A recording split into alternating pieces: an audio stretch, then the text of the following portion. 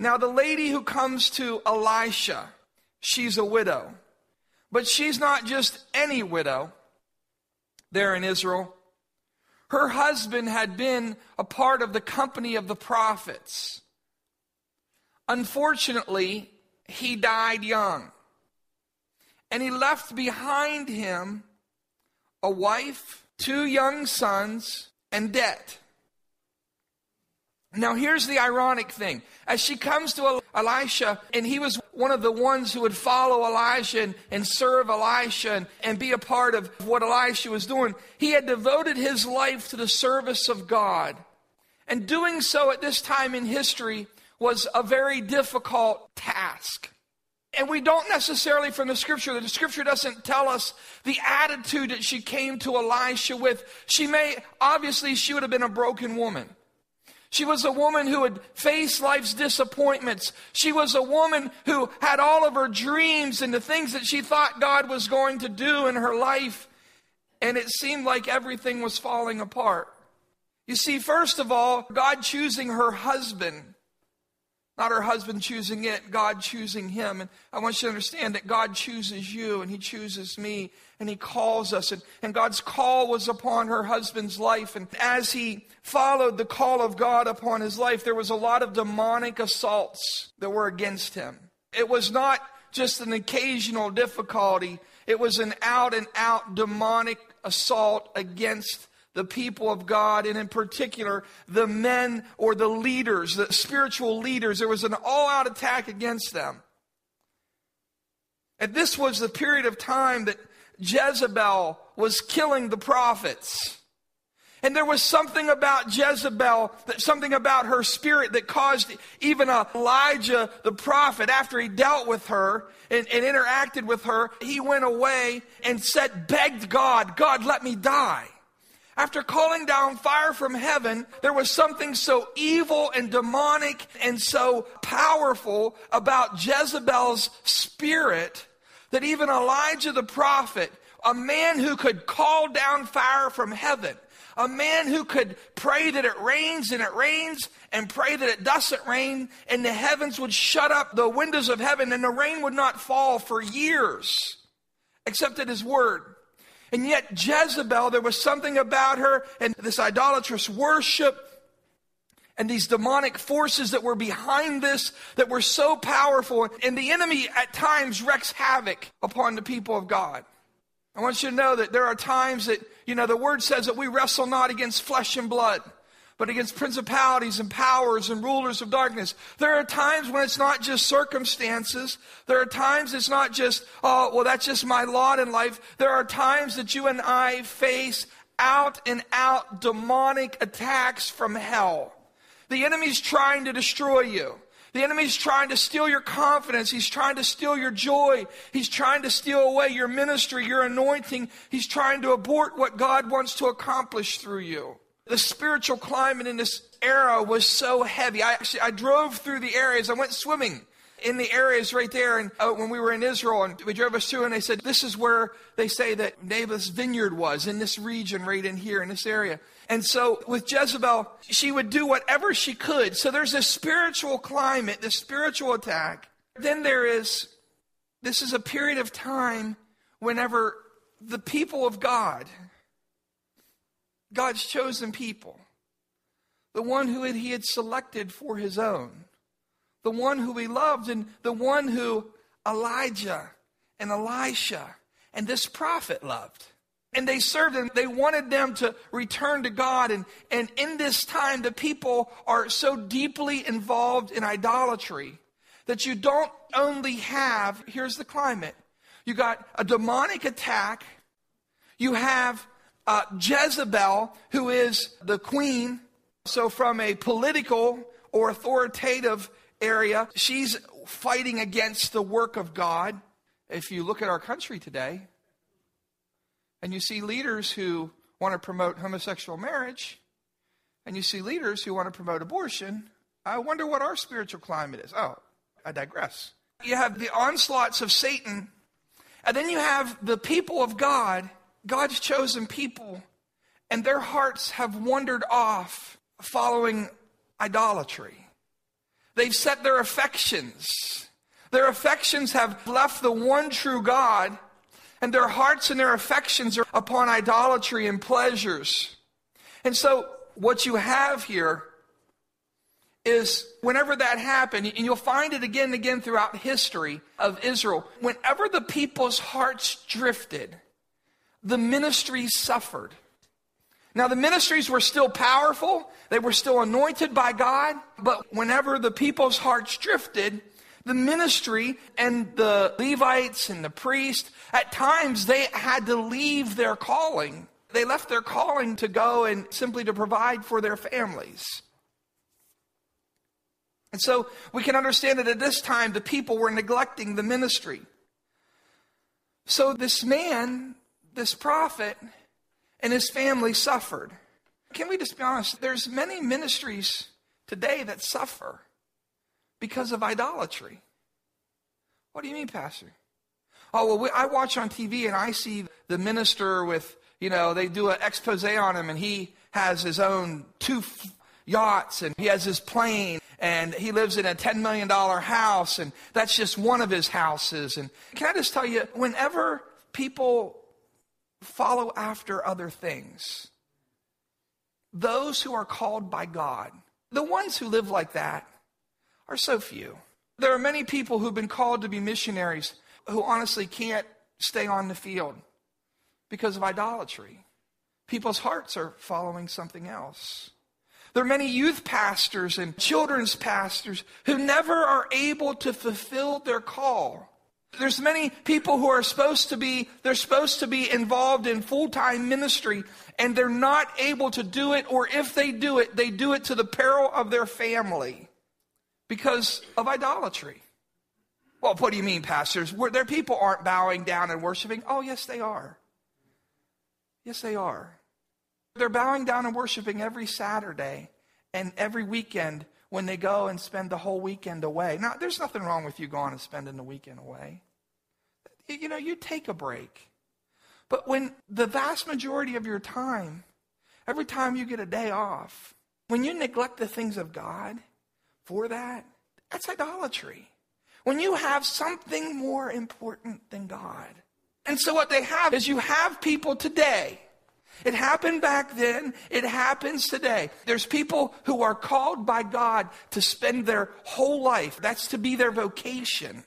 Their vocation is to dedicate themselves to the work of the ministry. And they are unable to do it because of idolatry. Not their own, but the idolatry of the church.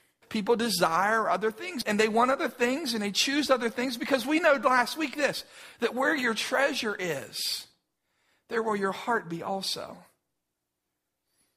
And so this family, this woman comes, you got to understand, I want you to understand how she comes to Elisha. She comes a broken woman. She comes a confused woman. She comes a hurt woman. Her life has been ripped apart. Her dreams are gone. And it's only getting worse. She comes to Elijah and she says, your servant, Elijah, my husband, he's dead. We devoted our lives to the ministry. We gave ourselves to the work of God, and he's dead. Not only is he dead, but his creditors are coming. Because he had devoted himself to the work of the ministry, because the people were living in idolatry, they made these sacrifices. I'm sure that he and his wife made these sacrifices willingly. No one twisted their arm. They felt called by God, and so they willingly made these sacrifices, and they said, this is what God wants us to do. And they make these sacrifices, but I'm sure that they probably didn't have much to start with. Whenever he dies, the creditor comes to collect. In that time, what the creditor had the ability to do is he could take, if you couldn't pay, he would collect the collateral that you had established. And if you couldn't pay, then he would collect you. And you would go and you would be his servant until you were able to pay off his debt. And if that was not enough, he would take your sons and he would take your daughters and he would carry them off into slavery. And they would be his servants, either until the year of Jubilee or until the time that you had worked off the debt that you owed. And this is what happens with this woman. Elisha asked her this question: what do you want me to do? Now, there's several things. First of all, I don't imagine in that time, the way things were going, I don't imagine Elisha himself had necessarily a ton of resources that he could solve her problem. I think if he did, if Elisha had a big bankroll, he might have sold one of the paintings off of his office, the $1 million paintings he had in his office, and helped her with that. There, get a little sarcasm. But he didn't. Elisha was suffering with the rest of the prophets of God. He too was going through it with them. So he says to her, the next question he asks her is, what do you have in your house? Her reply is this: all I have is a jar of oil. Now, we don't know what happened. Perhaps she had already sold her possessions to pay off the debt. Perhaps the creditor had already confiscated the things that she had in her house that were of value. But her response is, your servant has nothing in the house except a jar of oil. Now, oil was a commodity of value, but what she had of it was not enough to meet her need. They would use oil to light their lamps. They would use oil to cook with. Oil was a great commodity, something of great value, but she didn't have much. It was something that you could easily trade or you could easily sell. Now, you remember this? Remember from a few weeks ago that God asked Moses, what's in your hand? I need to go tell Pharaoh to let the people go. And God says, Moses, what's in your hand? Only thing Moses had in his hand was a common, ordinary walking stick. It wasn't something of great value. All she had in her house was a little jar of oil, But God will ask us, what do you have in your hand? Because God uses what we have. See, God could have and at times God does this. At times God allowed the ravens to bring food in and to feed the prophet. At times God leads them out into the wilderness and plants them beside a stream and he lets ravens feed them. At times God lets things fall from heaven like manna and he provides. But many times God asks us a question. What do you have in your hand? Moses is all I have. Moses, I have a stick. What's a stick going to do with a world leader? I might be able to get like 2 or 3 shots on him, but all the guards are going to then stab me. What do you want me to do with the stick, God? Do I whittle it and make some kind of pieces of wood and sell them? To buy the people? What can I do with a common or ordinary walking stick?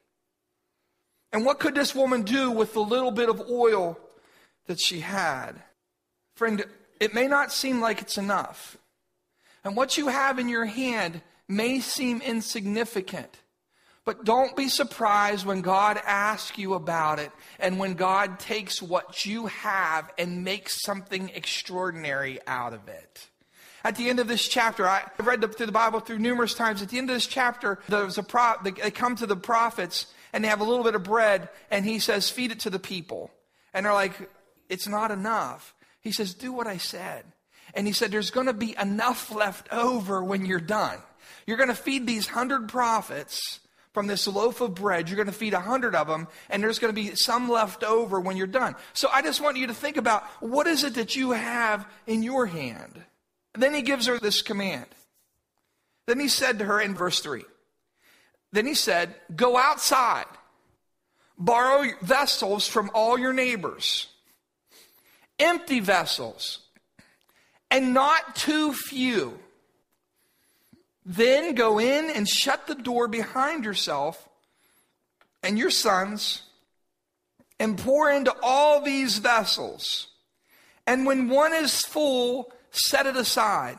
Now, let's consider the mental state of this woman. I've devoted my life to the work of the ministry. My husband has devoted his life to the work of the ministry. Nothing has happened other than suffering.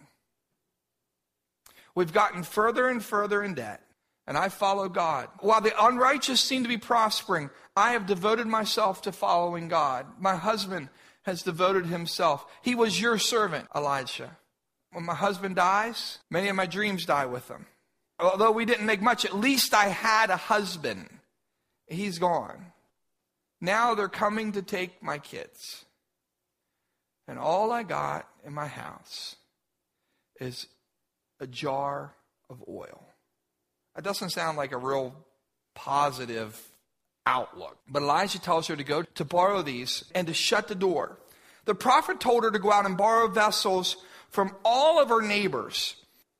Now, after she collected the vessels, she and her sons were to go in and shut the door and begin pouring the oil into the vessels. This tells us a lot about what she expects from God. Her response described her faith. Because it doesn't make any sense to go out and borrow a bunch of vessels from people if you got 2 gallons of oil. Now, if she's dealing with this in the natural, if she's not expecting God to intervene, she could say, I know what I'm going to do. I can repackage this 2 gallons of oil into smaller portions and sell it in smaller portions at a higher price for the smaller quantity. But it's still not going to be enough to meet the need of her family. Now, she could have had all kinds of reasons why she does not do this. How many of you like to borrow stuff from people? I don't like to borrow stuff. There's sometimes when you have to, but I don't really like to borrow. I don't want to do that. I don't want to put people out. I don't want to ask people for things. I don't want to trouble people. And, I don't want to break people's stuff and then have to return it or buy a new one. She could have said, I feel stupid for asking. She could have said, what am I going to do with these jars? She could have had all kinds of reasons why her and her son didn't do it. She could have gone and borrowed 1 Tupperware container. I know they didn't have Tupperware back then, but I'm sure that there was some lady in the neighborhood who found a new way of staying at home by selling her pottery and travel around, and she would have shows with it and have her friends sell it, I'm sure there was some way that they worked that out. So she goes out and she asks her neighbors. Her and her sons go and ask her neighbors. And then the prophet said this, I want you to go in and I want you to shut the door. There's something significant, I think, about her shutting the door. This was going to be a private matter between her and God. This was not something for the whole world to see. This was a private matter between her and her provider. There's something else I want you to notice. I believe that when she shut the door, that God allowed her to determine in advance the limit of his blessing on her life.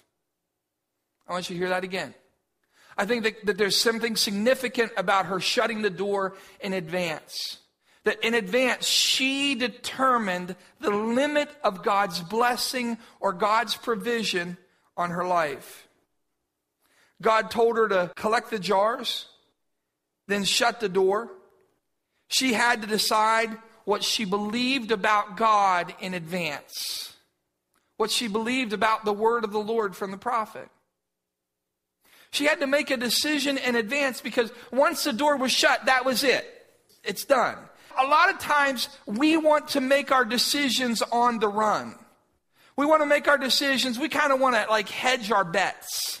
Well, let me just see here, God. Let me just see here. When we grow up spiritually, when we really grow up spiritually, there's decisions that we make in advance because of what we expect from God. Not in a selfish way, but what we believe he is, and what we believe he will do, and what we believe he's capable of.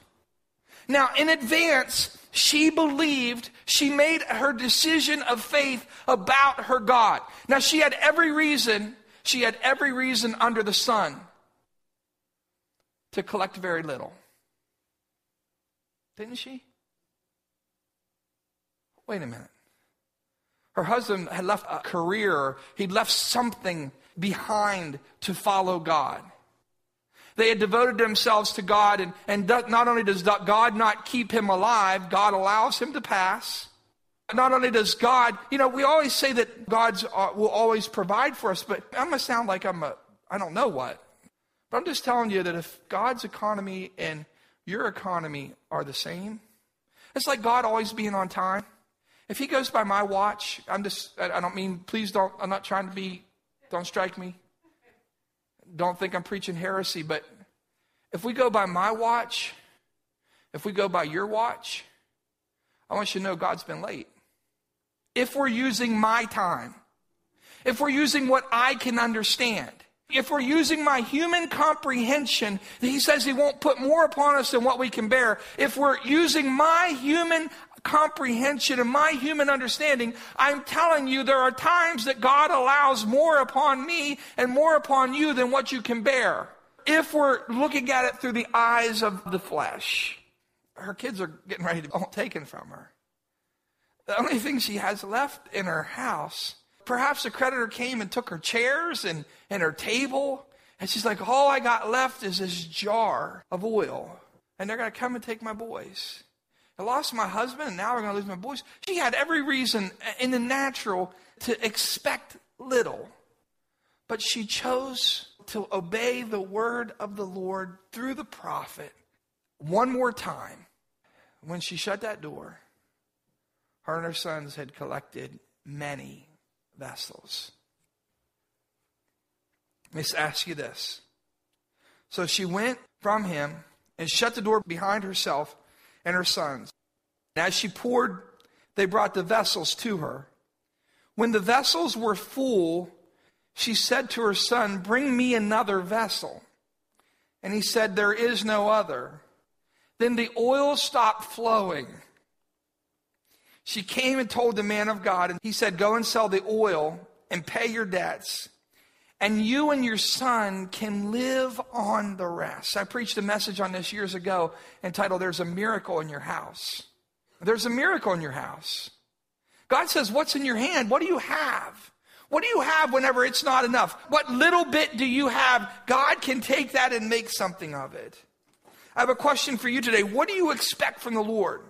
You see, because what you expect from him and what you believe about God determines your decisions, and it determines what you will receive from him. When did the oil stop running? The oil didn't stop running until that last jar was filled. God did not stop his provision until her level of faith had been reached. If she would have added 10 more jars, I believe with all my heart that the oil would have filled 10 more jars. If she would have used 15 less jars, I believe with all of my heart that the oil would have stopped 15 less jars.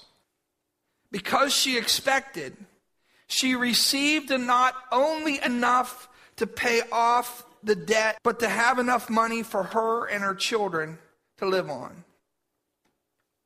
Let me ask you this. What do you believe about God? What do you expect from God? Do you believe that he's a good God?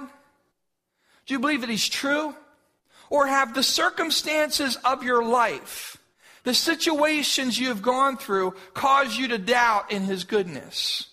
Because you've experienced hard times, has it caused you to believe that the future, what the enemy wants you to believe is that the future is not good? The word says, for I know the plans that I have for you, declares the Lord. They're plans to prosper you and not to harm you. They're plans to give you a hope and a future. And yet the enemy is constantly trying to snuff out our future. He's either trying to send demonic attacks to cause us to fall. He's trying to wear us down. He's trying to kill us and take us out of the game. He's constantly trying to thwart the future that God has for us. Or he's wanting us to doubt and not to expect and not to be able to receive the good things that God has in store for us. What we believe about God, our actions will reveal what we believe. Do we believe that tomorrow is going to be a better day? Do we believe that God's going to save our families? Do we believe that God's going to pour out his Spirit? Do we believe that my future is going to be better because God has plans for me? Or do you believe that your best days are behind you?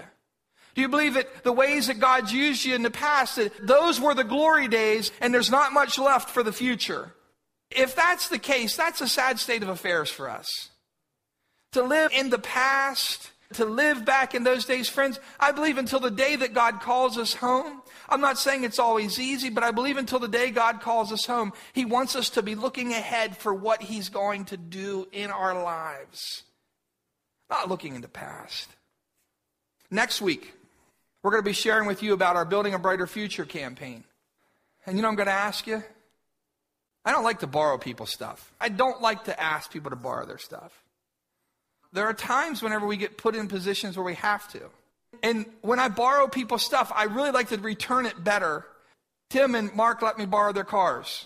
Washed it, waxed it. Tim's got a wax job, got detailed, cleaned inside and out, sprayed the tires. Why? Because I want to return it better than what I got it. I don't want to take advantage of people. I don't want to abuse friendships or things like that. But when I look at the future, I'm in a position where I got to ask some people, can I borrow some of your jars? I don't like to ask you that. Really, I don't. I'm like, oh, crud. If I'm this woman, I'd probably be like, well, I don't know how you're going to do this one, God. And for a long time, I've hesitated to ask you, can I borrow your vessels? In myself, I don't have enough for the vision that God's placed upon our hearts for our church. It's clearly not enough. I need to borrow some vessels. We sing all these songs. I want to be a vessel you work through.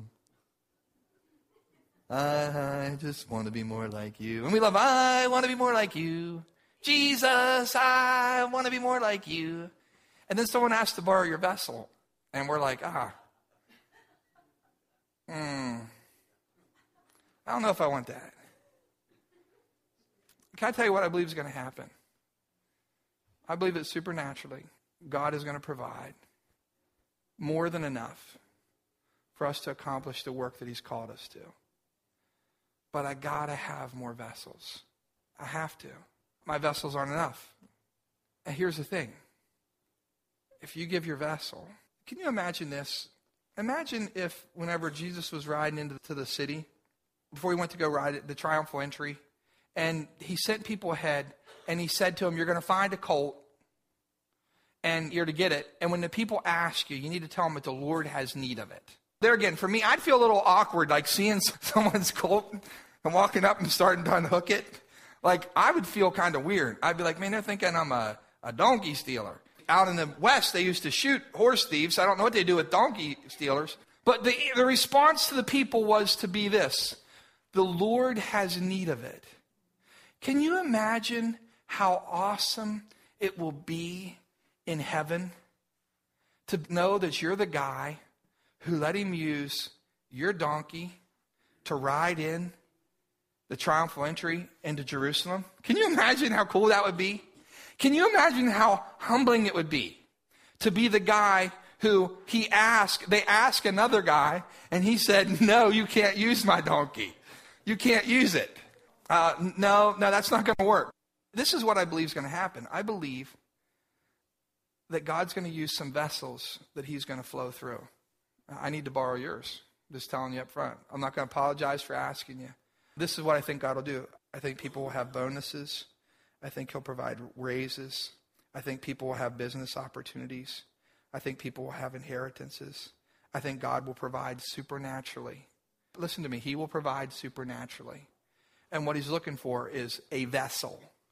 He's looking for a vessel. And so I'm asking you, in the next little while, we're going to be talking to you about that. Can I borrow your vessel? Will you offer your vessels to God and say, okay, God, here, I'm going to see what you're going to do. Can you imagine how cool it would have been to see this woman who didn't have anything walking into the house? Like, she should have borrowed a tanker, is what she should have borrowed. And you know what? If she would have had the faith to do that, I think God would have filled that. I think if she would have had the faith to say, here's my tanker, God. I know there's other widows of the prophets who have a need. I think God would have done it. And I think this. I think if you put out your vessel before God, I think that he will flow through that and he will provide. And not only enough for you, and not only enough to meet our building program, but he'll provide enough to share. The scripture says this about the Lord. that he'll make us rich. That does not mean that we're going to be rich and drive Bentleys, but that we'll always have enough to share. Isn't that a cool thing? Not just enough for yourself, not just enough to meet your own need, but you'll always have enough to share with someone else. Now, why are we doing this? We're doing it because of obedience. We sense that the Lord is leading us to expand our current facilities in preparation for expanded ministry and outreach. Some people will look around here and they'll say, well, Pastor, look, there's a whole, what a terrible Sunday to do this message. We got like 8 pews open. Why are you doing this today, God? You know what? I remember when we came and there wasn't near this many. And I would sit and I would look we filled up about the first 4 rows probably. And I would sit and I would walk through the building and I'd pray. And I'd pray over the seats and I'd pray, God, I pray that you'll fill them up. I pray that you'll fill them up, God. Lord, just please. Fill them up with people who are hungry for you. Fill them up with people who are thirsty for you. So we got to have vision, folks. And I believe this. I believe that God's saying that our best days are not behind us, but our best days are ahead of us. And what he's asking us in advance is not what you see. Well, why do I need to do it? They can come at 8 o'clock. Bunch of lazy bums. Why don't they get up? I get up at 8. I get up here and get here at 8. They should get up. No, listen. In faith, because we believe that our best days are ahead, not because of us, because of our God.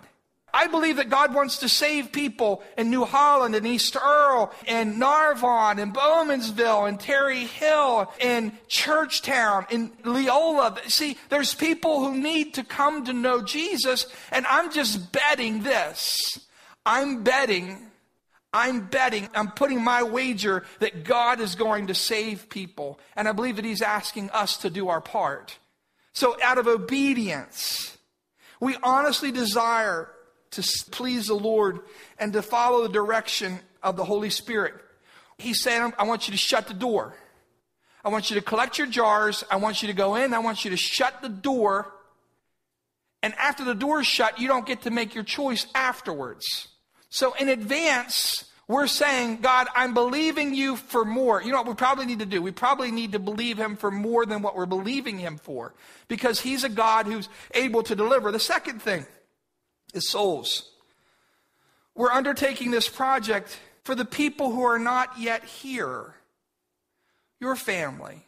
Anyone else have some family who needs the Lord? Someone have some neighbors, some co-workers, some friends? God cares about lost people, and he's not willing that any should perish. And we believe that this new facility will be a ministry tool that God uses for years to come. This isn't for us. It's for years to come. Those who will be reached. Faith. God has blessed us in the past and has allowed us to see people to come to know Jesus as their personal Savior and to grow in their relationship with him. And we expect God to use this church in the future, and we want to be prepared. Because of this belief, we're taking steps in advance to expand our ministries in an even greater way, to touch our world and be a part of the great harvest. Because of the future. The fourth thing, we believe that God has an exciting future plan for this congregation, for your children and mine. This future involves relevant, attractive, and growing ministries to our community. And we recognize our responsibility to equip the next generation with tools and resources to carry on ministry for years to come. In the past, others sacrificed.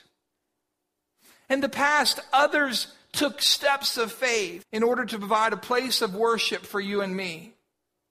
We now have the opportunity to equip the next generation for even more effective ministry. We have the opportunity to prepare for them. What do we want to do? Isaiah 54:2 says, enlarge the place of your tent. Stretch your curtain wide and do not hold back. Lengthen your cords, strengthen your stakes. For you'll spread out to the right and to the left. Your descendants will dispossess nations and settle in desolate cities. What do we want to do? We want to equip the next generation for effective ministry.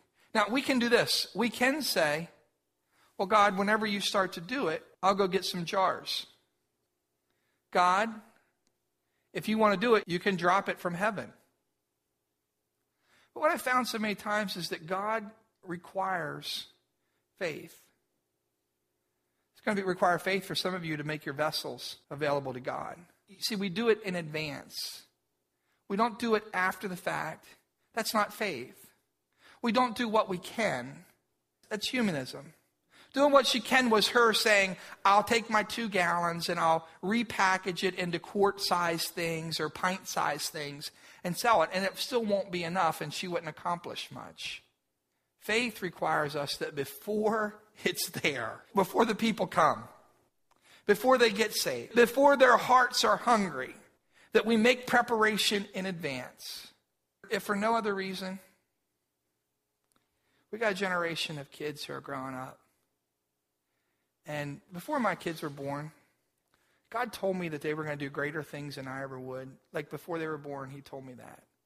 I was praying, and I know beyond a shadow of a doubt. I don't know what all life will take them through, and I don't know what their experiences will be, and I don't know how long that will take, but I know that's going to be true.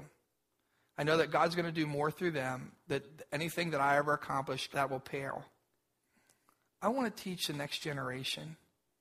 See, I told you the other week, like Landon. I think Landon will build. You know, Landon's selling his things. We haven't started our capital campaign yet. And an unemployed 13-year-old kid with no visible means of money. He set a goal of $1,000 for the capital campaign. And he's already hit $350 before we even started. He sits at the house in the evenings and he cuts duct tape. And he makes things. He has a little video out now. If he gets here in time, he'll be sitting back here today. He said, Dad, I think we could, if we really try, I think we might be able to reach the $1,000 by Valentine's Day. And I was like, well, buddy, let's just keep shooting at it. He had me. I was his intern. I'm not lying to you. Yesterday afternoon, I worked in the morning and come home, and all evening I was cutting duct tape and folding it. And I have this whole thing set up. He's automated now, and he get an intern in there. But you know what I think? I think Landon's going to build a lot of churches. I think the young people in our church are going to build Bible schools and mission things. I think there's going to be a lot of things that they're going to be able to look back and say, remember what David said? David said, I killed the lion and the bear, and who is this uncircumcised Philistine? And you and I have a responsibility to the next generation to show them people of courage. And see, they'll step out and they'll be able to like, I didn't even have a job and I raised $1,000 in like 3 weeks. Why can't we build a building? Why can't we fund a missionary? Why can't we start a new ministry? Because I've seen what God did in the past. Friends, you and I have a responsibility. You know, I watched my dad and they built their church back home. And I watched that. The guys did all the work. You notice here at Lighthouse, we've always done all the work. Why? Why was that? I'm not even handy, honest. I'm terrible at doing that stuff. Because I just saw my dad do it back home. They built a new church and did it cheap and all these things. Have a beautiful building. It still is a lovely building. And the guys just chipped in and did the work. And it was a sacrifice. My dad was gone for 2 years. Literally gone every night except for Saturday night. He was gone every day. He'd come home from work and go up and build a church, work on the church. I just think we have something to pass on to them. So I hate to ask you, and I don't like to do that, but Paul says, I want you to, when Paul talks about, see, I don't want you to be robbed of a blessing. And so by asking you, I'm going to be asking you, can I borrow your vessel? Can I borrow it? And will you allow God to fill it? The vessel that you choose to bring. The vessel you choose to present before God. And see this, I think we're going to have people who are going to have businesses take off. I think God's going to, He's going to provide for people. He's going to let people, money's going to come in. If it's His will, He has to provide it. I don't know how I'll do it. It's too big for me. She didn't know. All she did is she collected all she could, went in and shut the door, and she let God do it. And that's what we're going to do. But I'm going to ask you, I need to borrow a couple vessels. Can we use some empty vessels? And let's see what God will do. Father God, I thank you today for the privilege of being in your house. And God, I thank you for this example of this widow woman who faithfully served you. And in her time of desperation, in her time of need, she had enough wisdom, enough common sense to believe the man of God and to believe the word of the Lord. Even though from the outside people would say, well, she's been disappointed, she's been hurt, she's been betrayed, she's suffered loss. Yet, Lord, she obeyed and she collected all the vessels that she could. And Lord, it's been a testimony for thousands of years. Thousands of years, men and women, untold millions of people, millions upon millions of people have heard her story and have received grace and faith as a result of it. And so, God, I pray that our story, as we obey you in faith and as we step out in obedience, I pray that our story would be a story that goes far and wide, and the generations who look on will be able to see the miracles that God does as we simply make our vessels available for him to fill. Lord, we'll give you glory, we'll give you honor, and we'll give you praise. And we ask these things in Jesus' name. Amen.